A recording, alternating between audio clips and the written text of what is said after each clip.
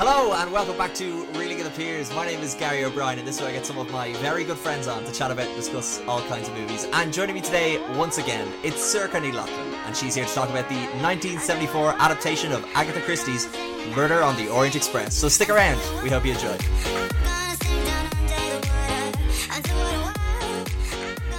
So tell me, Gary, does your mom love murder mysteries? Because I'm convinced that every mom ever loves murder mysteries. She used to, what's that one, murder, what's the thing? There was definitely a TV show she watched, I just can't remember, about murders. Miss Marple, Frost, Poirot. Oh yeah, I think she watched those. I would say so. I gotta look up the name of it, but yeah. What was the one? Midsummer Murders. That's it. She used to watch all the fucking time. Yeah, that's it.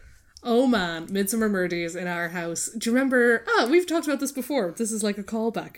The the magazines with the whatever. We would get magazines with Midsummer Murder DVDs, and now looking back, I'm like, what a swizz! We got one episode on one disc per magazine, and we have so many DVDs somewhere. Oh my God. Of like the first 3 seasons of Midsummer Murders or something. You should do your own podcast, like a side project of a Midsummer Murder podcast. The first episode of Midsummer Murders goes off on one where there's like incest immediately, and you're like, whoa, what's happening in the small like towns of this fake county in the UK. But yeah, I don't know. Like, women tend to be into crime, and mammies tend to be into murder mysteries. Yeah. So, what are your feelings on murder mystery movies and like? I think I definitely talked about it in another podcast. Oh, Knives Out. I definitely talked about it on that, where I wouldn't have watched many Poirot or Midsummer Murders or anything like that. But I do love a good. I do love a good whodunit, like in movies and such. And so Knives Out, love that. So when you suggested this one, I was kind of like, I'm into this. Now, the only problem was I had seen the 2017 version, so I kind of knew what was going to happen. But look, it's a completely different movie in a way, so they are, I was able to so different. But I take it that you're a fan, because this was one you wanted to do for a while. Yeah. Again, it's funny, like, we joke about it, but it's true. A lot of movies that I'm into are not modern movies. I'm very bad at keeping up to date with like anything that comes out, but anything pre-1990, I'm all over it. So this is, I told you, you need to move away from that landline. It is impossible to reach you. We still have a landline, and every now and again it'll ring and it gives me a fucking heart attack. Because sometimes we're like be booking cinema tickets and you're like, hey, can you fax those over to me, please? My telegram machine is down. Can you just like send it in the evening post? Dear Gary, stop. What time will we meet for pints? Stop. No, just dear Gary, stop. Stop. Just stop. How have you been knowing what the girls on Tinder have been replying to me with? But very formal. They're very polite. Yeah, I do appreciate the formality. But what were we saying? Yeah, I know. So this is one that we had. My mom was a big murder mystery head, and I don't know. Gone are the days of the early 2000s where we would take DVDs with us on holiday. You know, did you ever do that? Oh wow! Oh, absolutely, yeah. Yeah. So this is one of the ones that got thrown in. So I have rewatched it a lot, and without getting too quickly immediately into the plot, the very beginning of this movie terrified me as a kid. What, the credit scene goes on? Actually, no, sorry. There's the long credits. No, those credit scenes are jarring. They do not fit the tone of this movie at all. They don't. But the nice pink background and black. Yeah, it reminded me of the beginning of Monty Python and the Holy Grail with the weird actually, flashing. It's very like that. Yeah. That's clearly like what they're taking the piss out of. But also, like, yes, we will get into spoilers of this, but the story, like, this movie is 1974, but the story is even older, so I don't know what to tell you if it's been spoiled for you. But yeah, no, the very, very beginning where it introduces this separate murder, where it's like the creepy music and the girl gets kidnapped and just these flashes of newspaper headlines terrified me. Yeah. And I'm like, it went on to become one of my favourite movies, though, so we worked through it. Brief aside on that opening scene, they kept calling it Baby Armstrong, like the child. That child was not a baby. It was like at least 7. Because it could be slung over a shoulder. Do you know what I mean? That's like, you know, like if you steal it. Here's how I would steal a child. But you know what I mean? I was like, that child's 7. Stop calling it baby. Anyway, that's my point. And then there's weird newspapers with like, you know, it's like a picture of like the the driveway or something like that, and it went like car went this way, baby was stolen here, and it just like shows two sad parents in the corner, but it's like cartoon versions of them. Oh, so good. And it's like the New York Times. The expert illustrators that were like, parent sad. Yeah. Driver drove into the hedge. But yeah, should we give an overview? So yeah, I know you said that like it's an old story and stuff, but I think a lot of people, and maybe I'm just projecting here, would know of it, but like wouldn't know the exact, plot. They would know about obviously the incident that occurred on the railway transport system. The homicide upon the vehicular journey. The railed vehicular vehicle. But no, they wouldn't know like, the different characters and, the ultimate question, the answer to the question of who done it. So I guess like for anyone that wouldn't know what this movie is about, tell them about what Murder on the Orient Express is about. Well, the Orient Express is a train that probably doesn't run anymore because... Last time in 2009. Wow. But I think the service stopped before this movie. Oh, really? Oh, yeah. We'll get into all that. But yeah, so it was like a luxury line between Istanbul and the UK. And Poirot is our dude. Poirot is our detective. He's our kind of point of view character. And he's called from Istanbul to England. He's on this train. And the train gets snowed in. It gets avalanched, basically.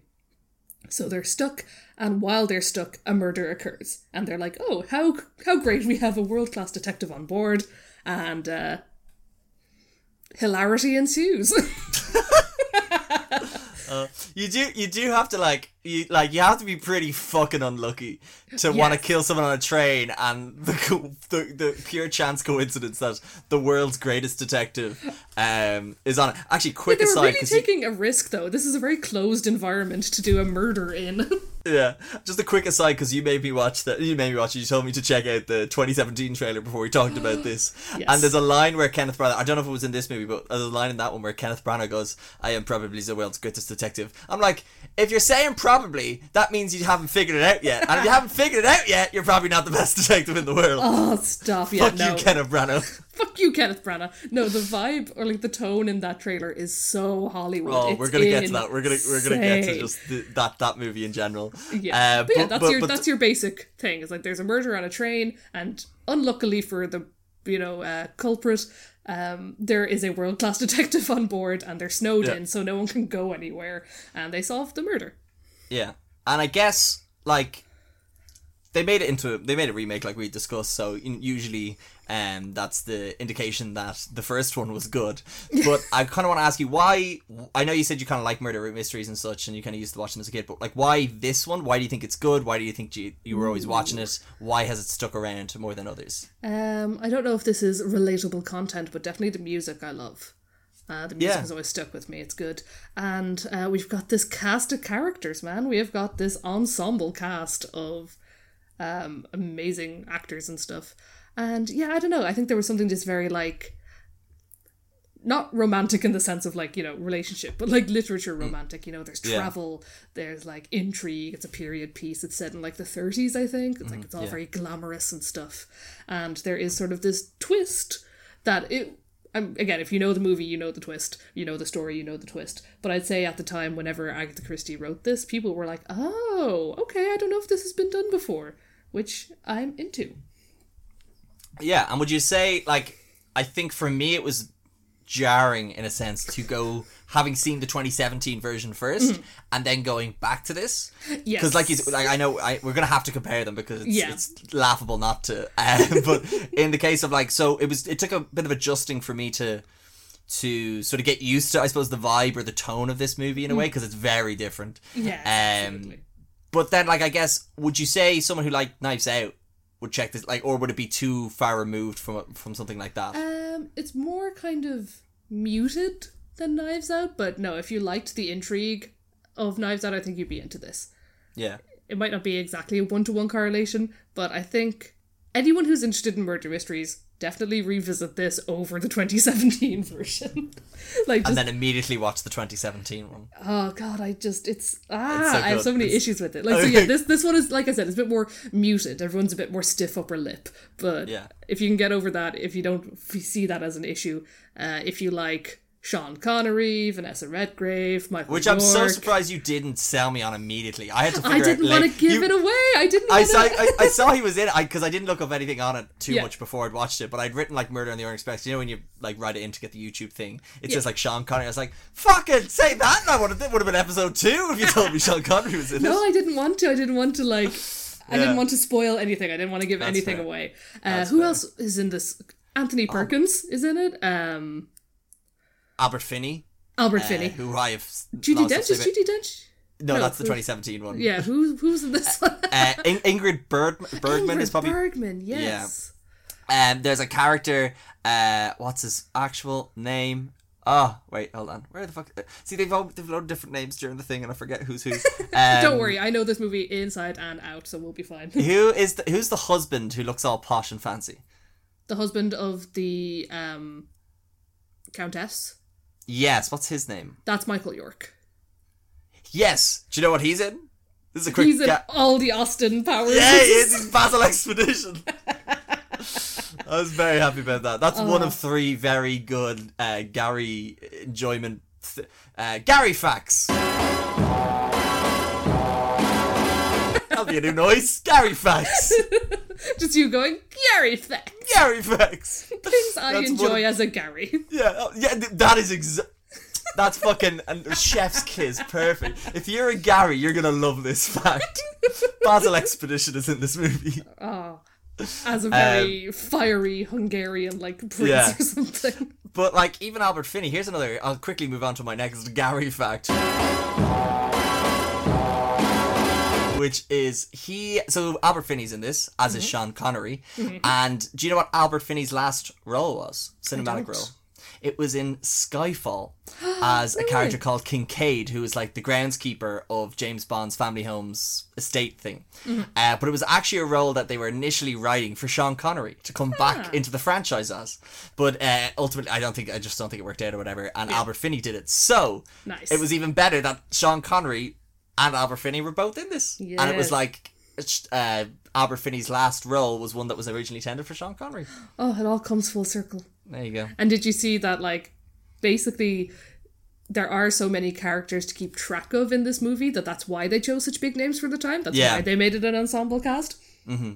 And they all basically agreed to do it because they wanted to hang out with the other actors. So it was all completely dependent on who said yes. If one of them had said no, we could have had a terrible domino effect where none of them did it.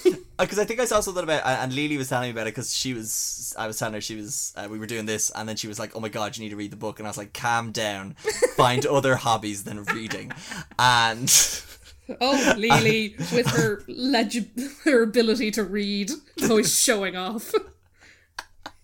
But what you call it? I think she sent me something about how Sean Connery was one of the first people cast, and they used him to get a good few people in. But I know there was people who wanted to work with Lauren Bacall. Yeah, I know she was another one that I know that name, but I don't know if I've seen her in anything. Oh wait, is this the one I have? I have a Circa fact as well. Yes, here's my Circa fact. Oh my god, things you'd enjoy as a Circa. She did a few voice acting roles. I don't know if you know her from anything in particular. Not that I can recall. No. She played she did the English version of a character in a little known Studio Ghibli movie, Howl's Moving Castle. She plays the Witch of the Waste.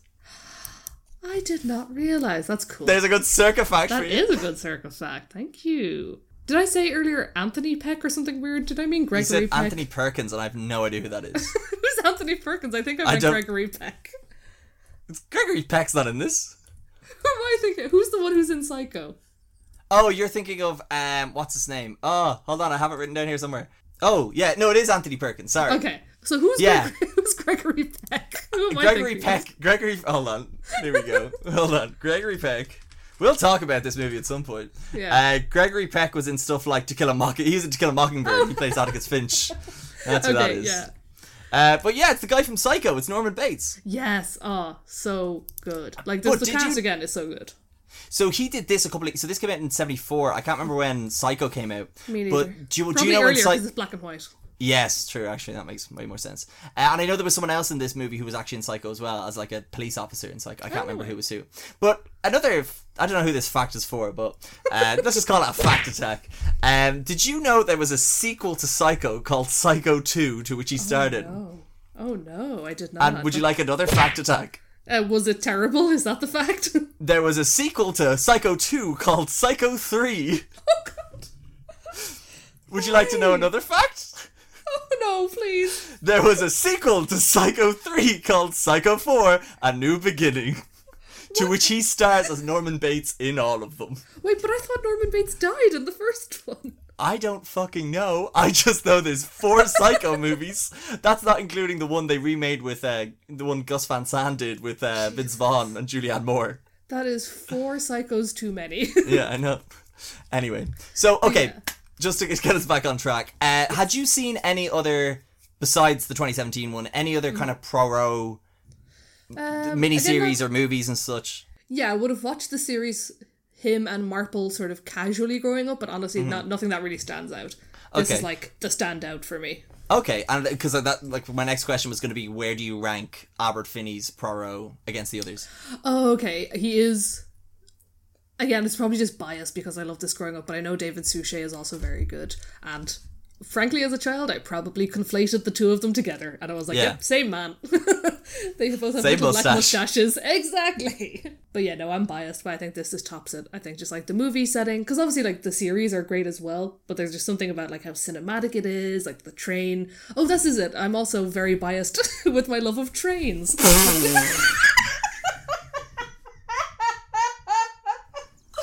So just another quick one, guys. If you like trains, this is a movie for you.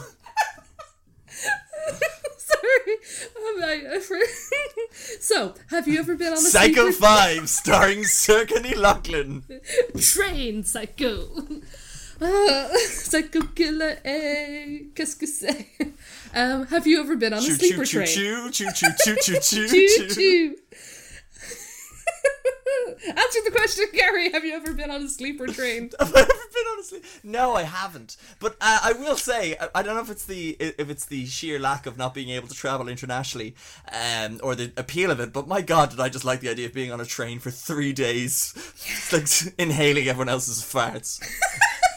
Specifically inhaling everyone's farts. No, gonna... because I have been on many sleeper trains. Oh wow, look at you. But like, I haven't been on one since I was 12, but we did a lot of train holidays growing up because my dad works for the railway here, and that allowed him a certain amount of passes for other European railways. Oh, that's class. Yeah, so growing up we got to do a load of train holidays on Daddy's dollar. Yes, Daddy's bring us to a Kazakh, Istanbul next week. Daddy owns the trains, don't you know? No, he's just an engineer, but he got a certain amount of passes. And we got to do like overnight trains and stuff, and I think that might be some of the bias as well, or some of the love. It makes me think of like that. So it was, because again, as like an 8-year-old, the fact that I was allowed like sleep on like a little fold out bunk on a train was like so magical, and you'd wake up in like, I don't know, you leave Paris and you wake up in fucking Switzerland or something. It was just like insane. So that's probably part of it. And yeah, sleeper trains, if you ever get a chance, good crack. I don't know, maybe as an adult, maybe it's not as fun, but it is definitely handy if you are like, okay, I can just sleep overnight and someone else brings me somewhere. This is great. And you get your little breakfast, you get like a little orange juice and whatever, and tea and coffee. Yeah, so I'm nobody gets a little croissant on a piece of orange juice in this movie. They get murdered. No, they get murdered, but they also get like 5-star 7-course meals because this is a luxury line. This isn't your fucking linea regionale in Italy. This is I don't know what shout out there to is. It's the regional line in Italy. Shout out to any Italian train users who are listening. Right. So yes, if you like trains, if you like old Hollywood, if you like what else, Sean Connery, this is the movie for you. Okay. Well, okay. I'm gonna ask another quick question before we get into spoilers, which was, so you watched this when you were very young, you said. Mm-hmm. So I guess because I like I said, the first time I watched it was the 2017 one. So, and I think I maybe knew the twist. So I'm not asking you to give away the twist, but I'm just asking. No. Did you guess the twist when you were watching it the first time, or...? I did not. No. I did not guess the twist. I was like, oh, my God, this is the best writing that has ever happened. Yeah, because I think it's a good one. I like how it's done. I like how it's handled. It's kind of revealed pretty well at the end.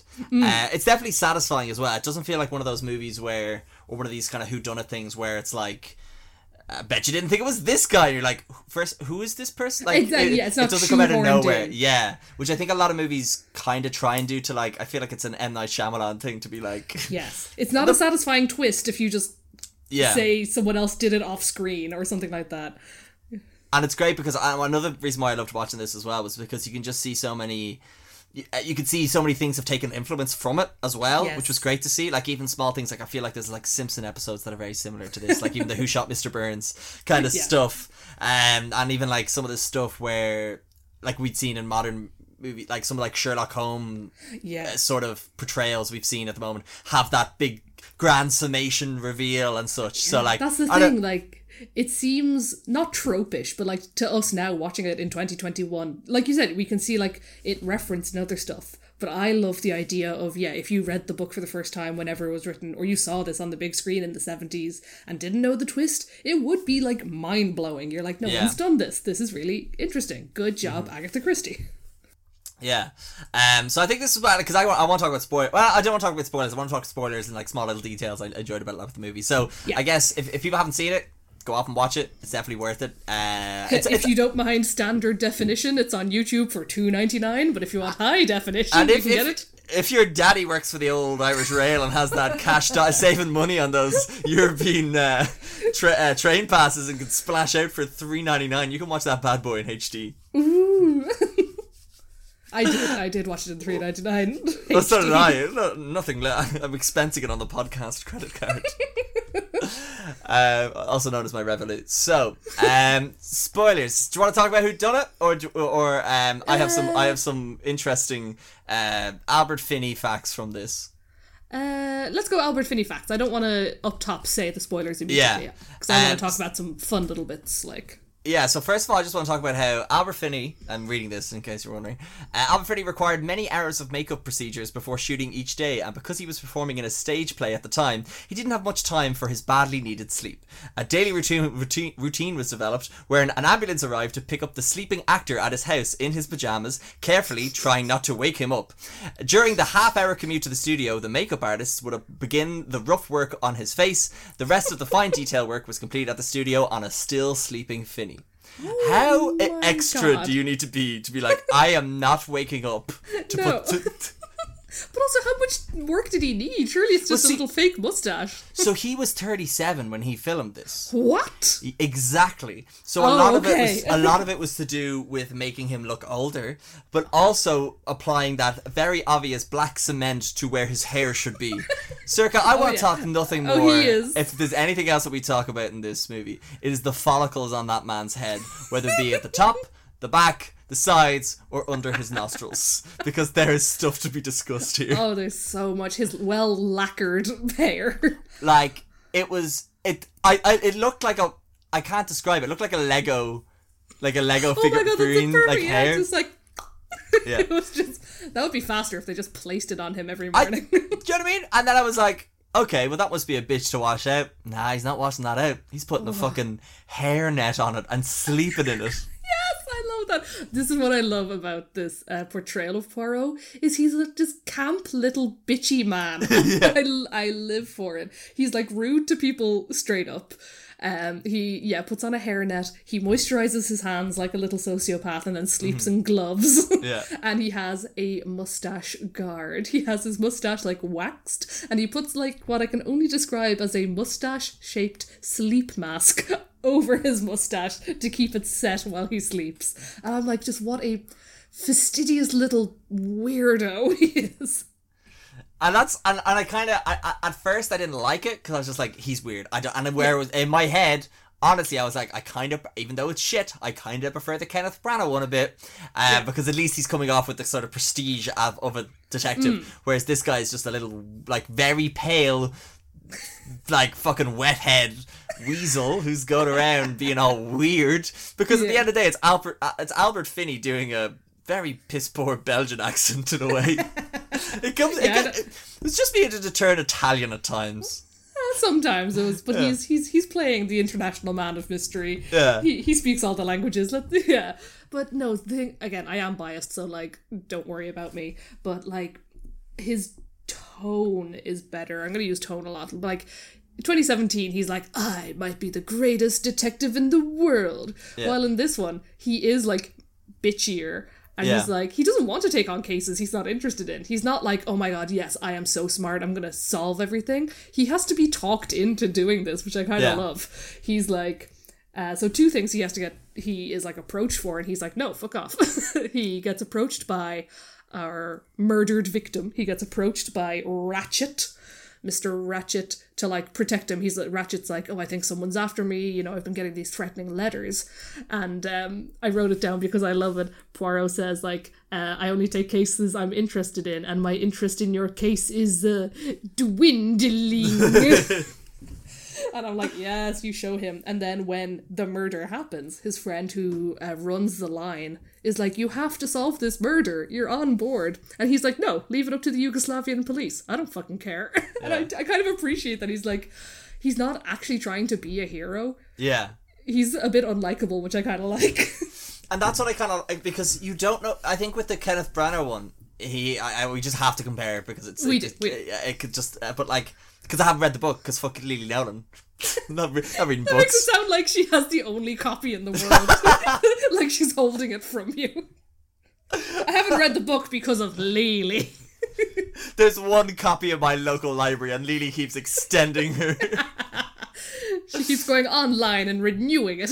Yeah, that's the word I was looking for. But yeah, so I guess... When Kenneth Branagh is all like brooding and being all like, you know, clearly his head is always trying to figure out the case, yeah? Whereas I feel like Poirot is just like, you don't know how to act around him. He only ever acts how he wants to act to get the information he needs from you. And I think that's a great scene when he's shouting at, I forget the actor's name or the character's name because I lost track because everyone's names are different at different parts of this movie. Don't worry. The one Sean Connery's character is having the affair with... Ms. Debenham. Ah, Miss Debenham, yes. So sorry to hear her shop closed recently on Henry Street. But it was a case of...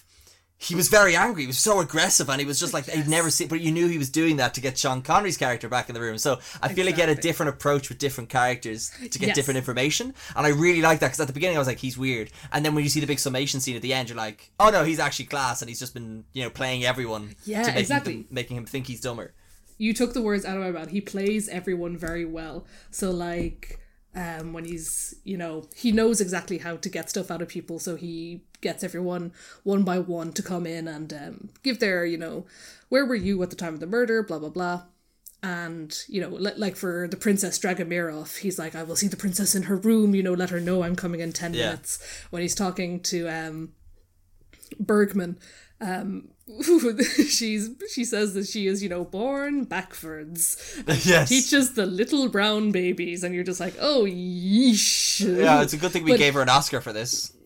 For this? I thought she... Nope, she got an Oscar for this. Oh my god. Ingrid Bergman, she's a great actress, but yeesh. She's not in it a lot. And no. Again, it kind of upsets me that she took, I forget, Madeleine Kahn, I think her name is, for Blazing Saddles, was also nominated this year and didn't get it. I love Madeleine Kahn, she's so funny. I know. Anyway, it's fine. Don't worry, it's a little missionary. Babies. Oh god, it does not age well. But he, like, you know, changes his tone when he's speaking to her to, like, be much more, like, compassionate and, like... Because she is, like, timid personified. She's, like, terrified of everything. Yeah. And yeah, he plays everyone off each other very well. And I love, it's like a minor detail, but so the people who we know didn't do it are him, because duh. And in the other carriage, there's two other men. His friend, Signor Bianchi, who runs the line, and a Greek doctor, who is just like the doctor on board. And so the Doctor and the Signor Bianchi are at all the interviews, and after every single one, Signor Bianchi is like, he did it, he had this. Actually, she did it. Yeah. So I have this written down as, he is that guy when you play Secret Hitler and just thinks everyone is the fucking is Hitler, or like. Yeah. So only that we were playing like Resistance last night, and I was the guy who was like, it's definitely this person. I've never been so certain of anything in my life. And then someone does one other thing, and I'm like, it's this. It's that guy. Yeah, so good. He's like, it must be him. Look at him. He's a weird little man child. No, it must be her. She's not right in the head. It must be her. She's suspicious. But yeah, and also just to mention like Poirot solving the case, because it all makes sense at the end, but it's kind of like, it is quite interesting to try and solve it along with him, but he's playing a different game to you, like you're trying to play checkers and he's playing chess, like as an audience member, which I really enjoyed. But like there was some bits where I felt his prestige lacked, in the sense that maybe he is a bit deranged, and I have written down because remember where he finds that robe? Yes. And he just manically laughs for what I felt was like, he's so happy about it, and I'm just like, he's not alright. He seems suddenly we are in American Psycho or something. Yeah. He finds this woman's silk dressing gown and it's just like, ah ha ha ha, ah ha ha ha. So it's very nasal laugh. Speaking of Psycho as well, I know we mentioned Anthony Perkins earlier, but he plays the same character in this. He does. I was like, I definitely obviously wouldn't have known this as a child, as a 10-year-old. I wasn't like, oh, this seems very... But yeah, he's like this nervous man who's obsessed with mother figures, and you're like, okay, weird, go off, I suppose. But then, like, he played... Well, obviously in 4 Psycho movies, he's played a character who's been having mother issues. I just thought it was very weird. I thought he was good in it, and like I just felt like he was trying to be too suspicious, I felt. Like, I don't know if you saw it. Yeah, he was too, like, twitchy. Yeah, because remember the last scene? His eyes are darting, like, every direction to be like, I've been told to act nervous, so my eyes will keep looking at things that just aren't there, apparently. Yeah. No, so the stellar kind of characters, in my opinion, are... Oh, yeah, that's good. Who's your favourites? That's a great question. Yeah. Thanks for asking yourself. Yeah. Making my job easier. Yeah. I mean, I think we both love... Sean Connery in this. Yes. Because they just wind him up, basically, and it's fabulous. So him on his own being questioned, and him coming to Miss Debenham's defense is great. Actually, he's one of the first people we see as well when they're boarding. Yeah, because I have it written down here, which is our introduction to Sean Connery is telling sheep to fuck off and kissing women right away. Yeah, absolutely. It's like, look, yes, I'll be in your movie, but I'm telling livestock to get fucked and I want to kiss some women. I love that he's carrying like a suit bag dressed in like tweeds on the Istanbul coast, just like kicking sheep out of the way so he can get to his boat.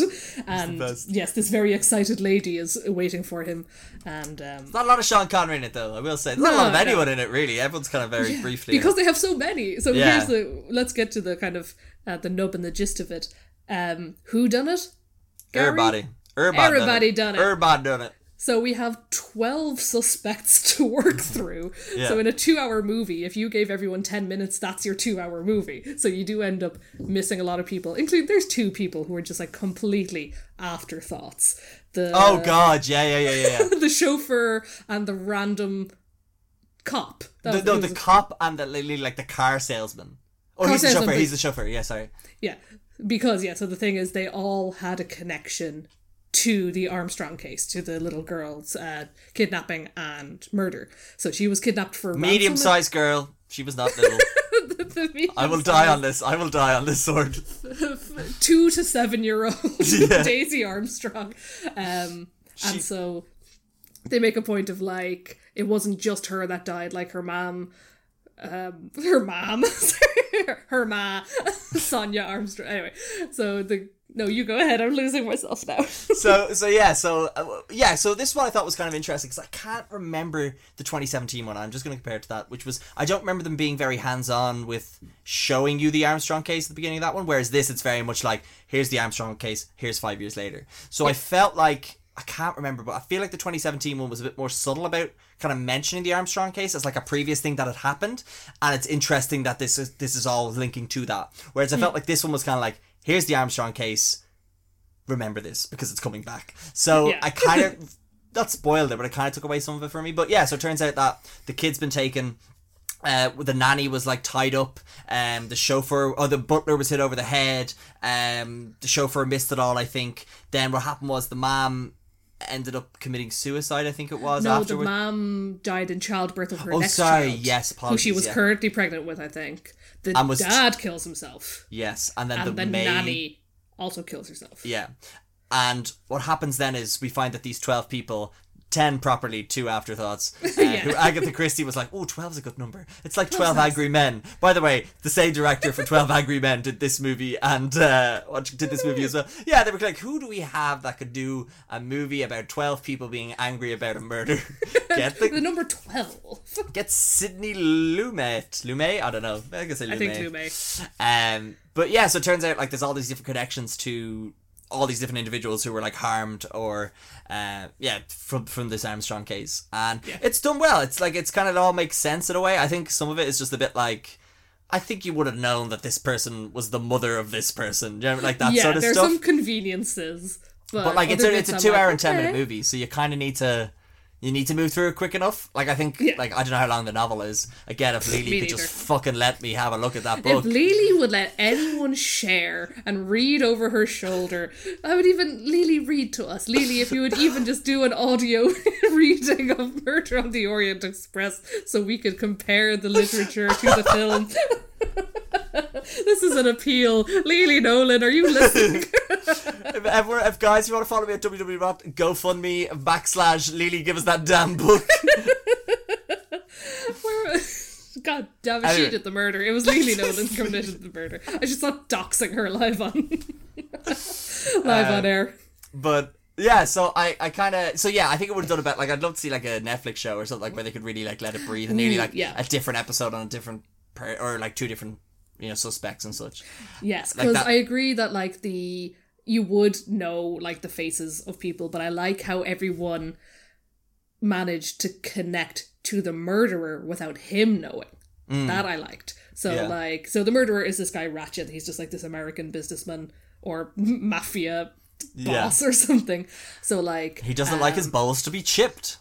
He doesn't like his chipped Angora bowls, Gary. Anthony Perkins is his secretary, and like everyone else manages to get on the train knowing like what his movements are, and he doesn't seem to recognize anyone on the train. So I was like, okay, I like that. I like that he doesn't know that like 12 people are conspiring against him. But yeah, if you were familiar with the case as, you know, Poirot says he is, you'd be like, hey, are you... Actually, no, I say that if... I don't know, Madeleine McCann's auntie were on a train with me, I wouldn't know. Yeah, but you're not probably the world's greatest detective, certainly. No, I lack the mustache. All the brains are in the mustache. Quick thing on the mustache. That was Agatha Christie's only thing she wasn't happy with this movie was the mustache. She said that apparently the portrayal by Albert Finney was one of the closest to the novels she has seen, but she was upset by the mustache because, in her words, it was probably, or it's like the best mustache in all of England. And as far as like they said, like probably had the best. And then when she saw that, she's like, that's not the best mustache in England. Okay. But I think that's something Kenneth Branagh definitely overshot for the second one anyway. I think so. But in the this is Sorcha's moment to bitch about the 2017 one. They added in so much shite that was not in. They're like, let's add in racial tensions for no reason and like change the profession of some people. And one thing that's annoyed me about the second one, so I haven't watched it recently, but I may have found some clips online to compare. What happens is Colonel Armstrong, so the kid's dad, personally reaches out to Poirot in the 2017 version to solve his case. Yes. And then Poirot either like doesn't get round to it or something, and then this man kills himself, and I'm like, that's a weird direction to take it.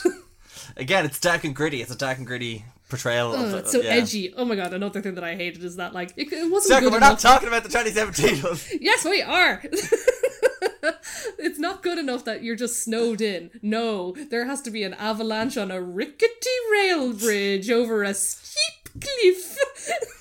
Look, just because movies have a bigger budget now these days, don't be getting annoyed at that. Actually, speaking of smaller budgets, I suppose for this movie, one of the interesting things I found was during that big summation scene. So yeah, there's like all these different connections to the characters, to this sort of case, and he brings them all into this train carriage at the end and kind of like walks them through his whole thing. And I love he does this whole like, he goes, option one is this happened, and it's like, yeah, this guy jumped on the bit, like some mafia guy was on the train, killed him, and then jumped off. And option number two, and then he takes 27 minutes to go through it, and apparently it's something like 8 pages of dialogue of Albert Finney's delivering. But also what I enjoyed was, if you looked at the size of the train carriage, it's tiny, as in, yes. And when you think of all the different shots, so apparently he had to do that again and again and again, because they had to put the cameras in different places, because the cameras, it's a big fucking thing. And you're cutting to different reactions. Exactly. And... So they had to, so this was one of the longest scenes to shoot, but apparently it was challenging. They thought it'd be challenging to tell all the other actors, hey, you're going to have to sit in a train for like 27 minutes and just like look at Albert Finney, and then we're going to probably have to do that again later on. But apparently some of the people were just like in awe of this tour de force performance. They were like, oh, I'll happily watch it. But another thing I loved about this scene, which was really cool, was, and it's something I hate in other movies, but you know what, they kind of like, Guy Ritchie does it all the time, and he flashes back to like, I think if you remember earlier when you said this, and it cuts back to the exact same shot. But what I loved about this movie was it would cut back to Poirot would be like referencing conversations with characters, but it'd be like more of a sinister shot, and it seemed like what he was seeing at the time. He was seeing these people lie to him, and what was the word? Evasion. Evasion. Yes, I love that. It was like a talking head, like dramatic moment. Yeah, it was so good. It was so I was just like, I loved that scene. It was great. It was very small scale, which is why I was comparing it to the other one, because it's more like, it's a much more grandiose carriage and there's more space to breathe, and but I think for this one, the claustrophobia of it all, it just really lent to like they're jailed in here, that none of them can make a break for it. Exactly, which I really enjoyed. Like what you were saying about when he does kind of stretch that muscle and show more sides of him, like when he's shouting at Miss Debenham, and here when he gets angry about like the Princess Dragomirov evading him, because we've seen him as just like this perfidious little like particular man, when he's then like, unbelievable evasion, what are you saying about it? I'm like, oh damn, he's like, he's not fucking around. But yeah, that's real. He's very good. He's very, very good as Poirot. He's very like, you get pulled into his performance, definitely. Another performance I really enjoyed was the character of Hubbard. The loudmouth. Oh my god, her. Yes, she's hysterical. Because everyone wants to avoid her. Because she just never shuts the fuck up. And she's fabulous. But what I loved about it was, she was doing that so she had more space to breathe, because she's like the mastermind of it all. And if more people are leaving her alone, that's, less eyes on her. I know majority of people on the train are in on it, but like everyone wants to stay away from her, so no one's looking at her like scheming and plotting. Exactly. Because I did think it was very ridiculous that character would be like, hey guys, I found this button, I think this might have something to do with this. Hey, I found this like thing, is this it? And then all of a sudden she like knocks on the window. It's just like, hey, I found this knife, do you think this has something to do with the murder? I found this bloody knife, do you think this bloody knife has anything to do with the button I found? Yeah, she's so good. Like from the off, she's just like, everyone's avoiding her because she's like, well, my second husband never would have allowed for this sort of, can you believe it, the water burps when it comes out of the faucet, this is what I'm saying. So everyone's like, oh Jesus. That's a very good accent. Thank you, that mid-Atlantic. Yeah, because I will say the accents of this go pretty wild. I think Eddie Izzard was my favourite accent. What? Oh, sorry, let me get their proper character name. Do you not remember Eddie Izzard in this movie? I think he was Hildegard Schmidt he plays. Fuck, it is Eddie Izzard. That is. Sorry, the actress is Rachel Roberts, but it looks identical to Eddie Izzard. Very Eddie Izzard. So we'll put it up on the Insta. We'll put it up on the Insta, We'll put it side by side. Yeah. I have no word. I have no response to that. You've just nailed it. Yep. Yeah. But like there was shit like there's a lot that were like, it was very strange to watch because it was all of these. I haven't double checked it, but I'm gonna guess you're like English speaking actors doing like German and Hungarian accents and stuff, and I was like, God, like why have I seen this before? And then I've remembered I've watched 51 years or 50 plus years of James Bond movies, and I'm like, yes, sinister European accents. I could understand. Because it was great, because when I was watching this, I was getting From Russia with Love vibes, because it's Sean Connery on a train and a murder happens. So I was and like, there's snow everywhere. There's snow everywhere. There's no snow in that, is there? Is there one? You're wrong. I'm going to say you're wrong. Gary's right. Yeah, no, you definitely know more about the James Bond than me. But like they all sound like Bond villains. It all sound like it's that same accent. It's great. Absolutely, like when the fiery Hungarian count is giving out about like the immigration guards eating like buttery rolls and getting grease on my passports. Those disgusting little plebs. But who else was? So Vanessa Redgrave. I think she played Miss Debenham. Miss Debenham. We mentioned her a bit. I had this fact that I read, and I just thought it was. This is another fact attack for you. Is that in an interview, co-producer Richard Goodwin said that Vanessa Redgrave would spend all of her lunchtimes converting the workers to communism, making speeches about politics in the canteen, while the rest of the actors would sit and listen to Sir John Gielgud telling his amazing stories. Eventually, the guys at the canteen asked if we could get Vanessa to go and talk to someone else. Oh my god, that's amazing. So I meant to bring that up. When we were talking about Miss Hubbard. Yeah, exactly. She in real life, off screen, she was the one who everyone was like, "Oh god, it's Vanessa coming to sell me on communism again." yes, Vanessa, equal workforce for all. She doesn't get actually too much to do on screen, except kind of be Sean Connery's side piece. Yeah. Because I can't remember her actually having any standout moments. Not really. Like, I think a lot of them Smirking are like that. Smirking deviously. Yeah, like, I know, like, Hildegard gets her own kind of bit where they go find the photo box. Imagine that. Oh my god. Imagine if I said to you, hey, Circa, did you used to work with this person? Have you got a picture of them? Like, yes, as a matter of fact, I do. Let me just get my suitcase where I keep all of the pictures of everyone I've ever met. It's not only that, but it makes sure I travel with my suitcase of photos. And like, I don't know if they were in packets or just a loose suitcase full of photos just like clattering around in there. But yeah, and it wasn't even like it was a picture of the two of them together. Like, oh, here's a cute selfie of, I don't know, me and Gary when we went for coffee that one time. No, it's like a professional portrait. I just always have a picture of you on your Debs, like in my phone. Oh, that's good. I'm happy about that. In case I'm implicated in a murder. Yeah. Being like, can we find this guy's the one of me making a goofy face? You're like, we're so... and then there was another person I wanted to talk about, which was Jacqueline Bisset, who plays Countess Adriani. Oh, yes. The young Countess. Yes. It's now... Not the Princess Dragomir. No, not her. Actually, we'll talk about her. My God. Like, it's funny because and another thing I thought about when I was watching this, like, oh, who played them in the 2017 one, and who played them in the, like, it was very hard for me to remember, and I could see the easy comparisons with Hubbard being Michelle Pfeiffer in the new one. I think Dragunov. Like, who else do you get other than Judi Dench for that? Judi Dench, so good. But this actress was fucking great. I loved her. She was really good. Though I forget what it was she said. So Poirot had asked something, and you can remember, but she goes, "My doctor has advised me against it." What was that about again? Oh, he told her to smile more. That was it. Yes. My doctors have advised me against it.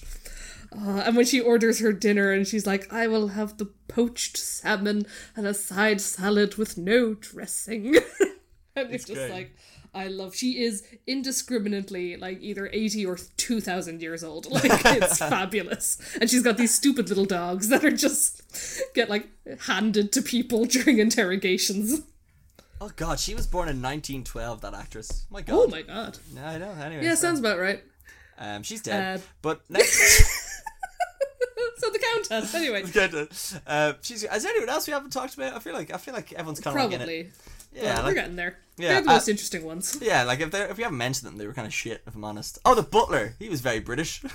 Oh, he was Beddoes. Yeah, that's all I have to say about Beddoes. He's very British. When he has his hilarious joke. What's your book about? Oh, that's great. And he's like, it's about 10:30. I'm going to start using that now. I feel like that's such a garage. It's such a dad joke. Pure dad joke. But yes, the Countess. You wanted to say something about the Countess. Oh, the Countess, yeah. So the young hot Countess. The young hot sexy Countess. Don't know why I said it like that. So this is even worse than what I'm about to say. So here is the last Gary fact I have about this.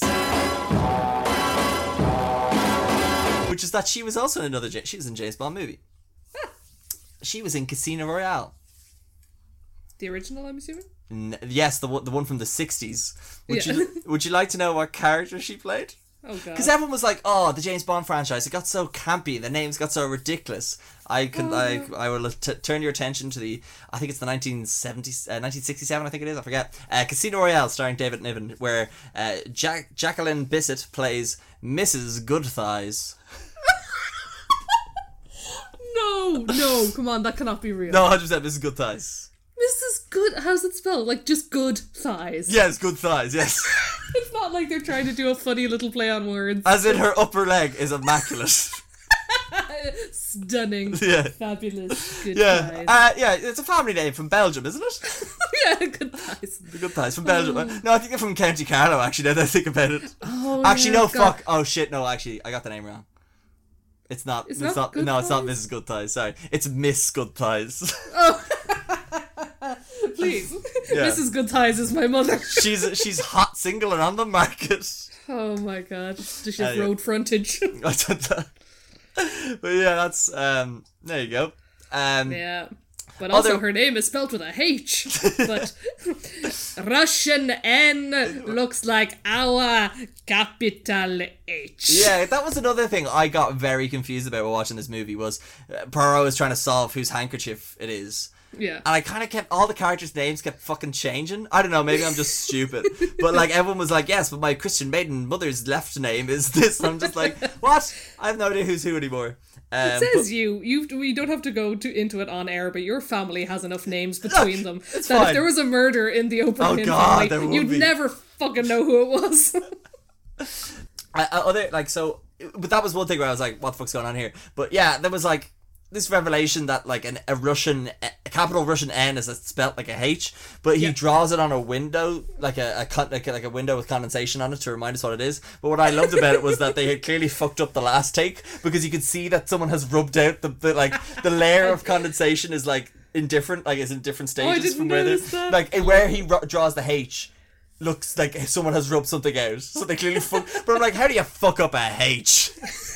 He did an N. He was like, shit! No, a Russian N is capital H. I do like though that because this was all planned, you know, all the 12 of them had like, they planned and planted red herrings. Yeah. So they have this handkerchief and then they have like the robe and stuff. Because they were like, oh yeah, if it's just some like random, you know, beat cop from Yugoslavia, which is where they're stuck in the snow, they're like, okay, grand, there's enough evidence here. But for Poirot, it becomes like this little game where he's like, ooh, okay, why this and why this? And there's some really cool solving scenes. You know, he does the thing with the hat boxes and the wax. Yes, I love that. There's some cool. There's just a sheer disregard of bodily health with all the drugs as well.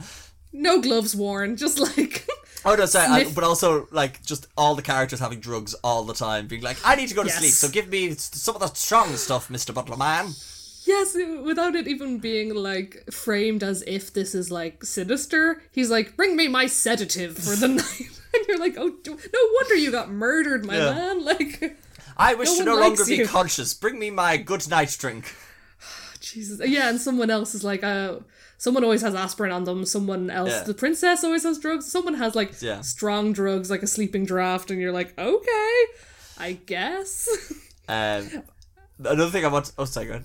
No, I was gonna say, another thing that we find at the scene of the crime is Sean Connery's possibly peep cleaner. Peep cleaner.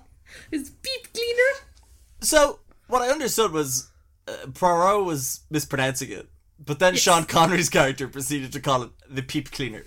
As well, so it's But a pipe cleaner. I feel like Sean Connery just didn't read the script at all. He was just like, want some shifting mots and telling sheep to fuck off, I don't care. So he was just like, is that not pipe cleaner? That's the word, sorry. Is that not pipe cleaner? And then he just is opposite, you know, Albert Finney, and he says peep, and he goes, well, I guess that's what it is then. Yes, so he's like, this must be your peep cleaner, and he's like, yes, I smoke a peep, but this is not my peep cleaner. No, he's like, shame brand. So his interrogation is so funny. I wrote another quote down. So they said something about Miss Debenham, and they're trying to like implicate that she's, you know, it's like, oh, you've been looking at her or whatever, and he says, that's a bloody irregular question. Miss Debenham's not a woman. She's a lady. He's got a gentle side, that Sean Connery. He does up until you're talking angrily at his mop, and he will then pick you up, turn you 180 degrees, and then punch you. He Also, just picks up this train conductor like he weighs nothing. It's fabulous. Also, what I loved about that interrogation scene was all the sweat dripping from his clearly placed toupee as well. What do you mean? That's his God-given hair. No, it's funny. Like another thing, so Sean Connery wore a toupee for most of the James Bond movies. Like, if you ever look back on set and he's like the receding hair, it's very jarring to see. But like, whenever you see Sean Connery with hair, I just don't think he wants to sit in the makeup chair or something, because you could always tell it's a toupee. I wouldn't. Yeah, he'd be like, "No, it's good enough. We'll just get this over with." Yeah. Look, there's a sheep. I want to tell it to fuck off. You see Vanessa Redgrave over there? I'm gonna fuck her. Wait, I don't fuck her in the movie. Well, I don't care if she's a commie. This accent's going. Speaking of loud, abrasive noises, did you enjoy the train noises in this that just made me think about like Harry Potter and the Prisoner of Azkaban, or was that just me? I wouldn't have thought of that, but now I know. I just kept hearing the train noises, and I'm like, I just keep hearing the train noise, and then someone saying, "Hooray!" No, but I do love train noises in general, again, because of my love of trains. There's something very satisfying about train noises. I can also identify some of the bridge signs if you're ever on the Dart. I'll tell you which bridge signs mean what. Right. So I'm gonna... I can tell you for a fact that my local Dart station is 9 3/4 miles from Pierce Station, because there's old mile markers. So here's a fact attack for you. I can also tell you, Carrie, that those mile markers stop at Pierce and do not extend to Tara, because Tara Street was added later. The Connolly line and the Pierce Street line were owned by two different entities, and they created Tara Street laterally to connect the two once it was nationalised. Isn't that interesting? What is the most horrifying fact is that you weren't reading that off anything. Like, that was all from your brain. And I have never witnessed anyone being able to so fluidly get their thoughts out about any issue as I have just witnessed now with Sir Kenny Loughlin telling me about train stations in Dublin. There is an Ono Boyle right now who is immensely jealous. Oh god, there was also a Harcourt Street line. Oh no, you're done now, you're done. You're done. Like, for context. No. Dear listener, no, not you, dear listener. I got a 3rd in university, and then this is because my brain is filled with this random fucking knowledge about train stations. Okay. And that's your time. That's why it's been great knowing you. Our friendship has actually ended. Our trial friendship has ended. Right, I'm gonna get this back on track. Hey. Right, okay. Last thing I wanted to talk about. Well, not last thing I wanted to talk about. One of the things I want to talk about, because we haven't read the novel, because, as discussed, Lily's a little gremlin with the books. So, in contrast to the novel, in which the passengers admit to Poirot's accusation and then expand upon how the crime was committed, screenwriter Paul Den left the dining car in absolute stillness at the close of Poirot's summation. The passengers' silence was a painful admission of their guilt. The only plot element lost by this otherwise effective device was the passengers' revelation of the reason they decided to commit the crime en masse, as opposed to one of them acting on behalf of the family, so that none of them would have had to live with the guilt of knowing whose blow actually killed Ratchet. So in it, they drug him, and then everyone has one stab to go through. Like, they all stab him once, which is something that Poirot picked up on all the force behind each of these stabs, because we actually didn't say how he got killed. Drugged, something, murdered, whatever. And that was something he noticed. My thing was, I feel like if you're after stab number 4, you're probably just stabbing a corpse. He's probably dead. Yeah, you can't be like, I murdered a man. You can just be like, I stabbed a corpse. Yeah. No, it's just like, they're like, who possibly did it? And I'm just like, yeah, I think after stab number 5, it was safe to say you weren't the reason that he's not on this earth anymore. Not just 5 of 12. Yeah.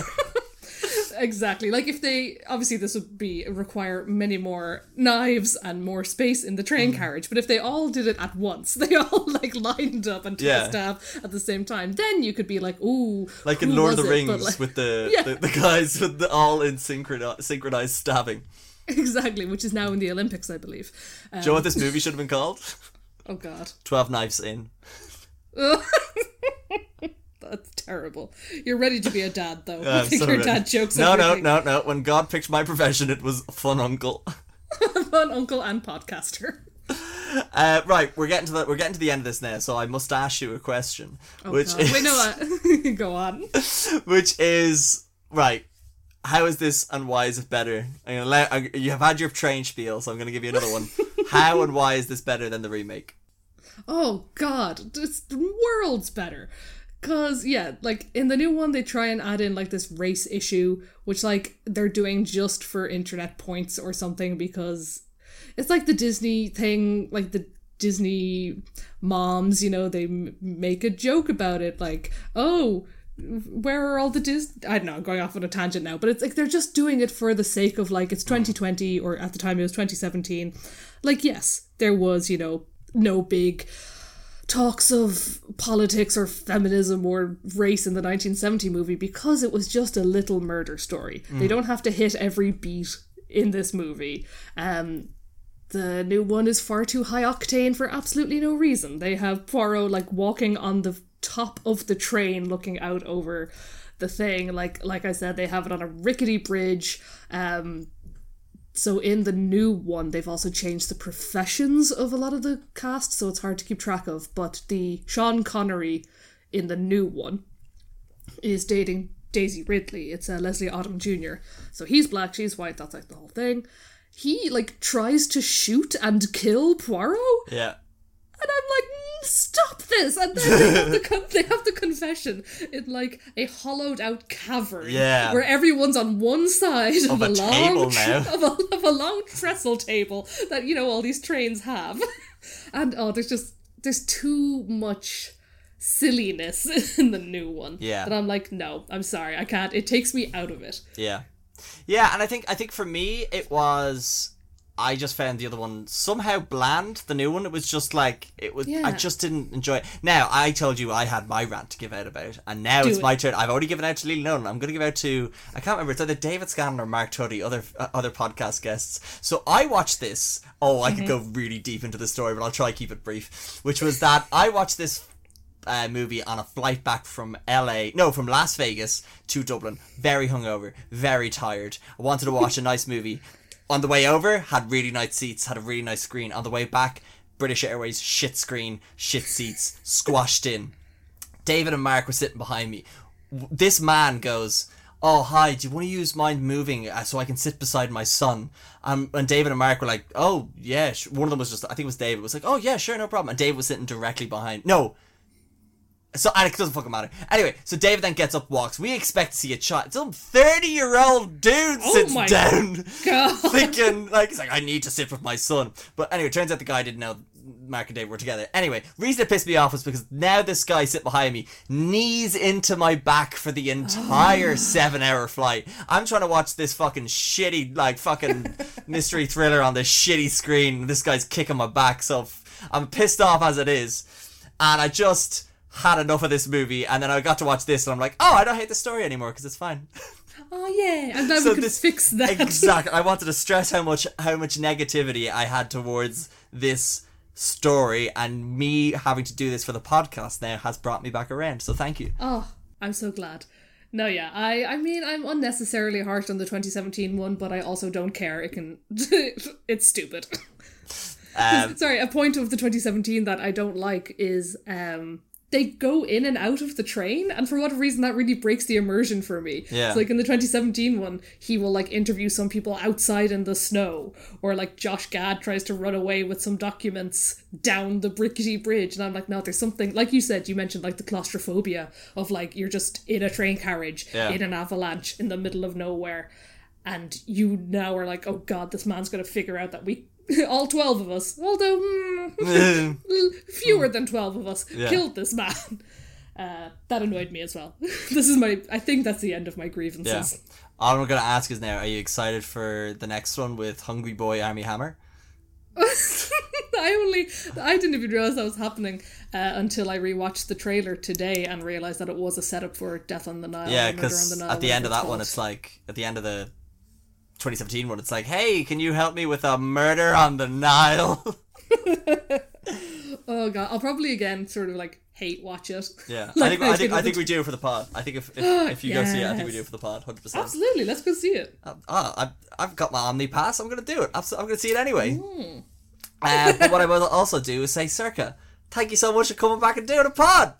Woo, thank you for having me and letting me talk about one of my favorite movies. So thank And you very trains. much. And trains. I will tell you all. So if you No, are going, no, I don't know what you're meant to do. if you're going under a bridge, the sign will say UB, and if you're going on a bridge that goes over a road, it'll be an OB bridge, and then there'll be an identifying number for the bridge, followed by what kind of line it is. So is it the Rosslare line? Is it the Belfast line? Is it the Limerick Junction line?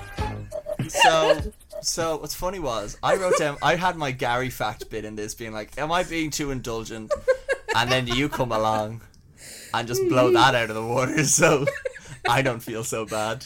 Oh, I've got hidden depths. Gary O'Brien. Okay, I'm gonna finish this now before I fucking hear any more about this shit. But no, Circa, I genuinely though, thank you very much. This has been gas.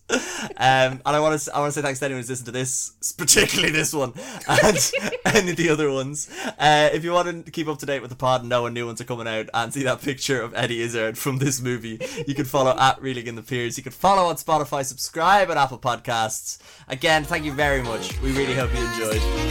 Goodbye.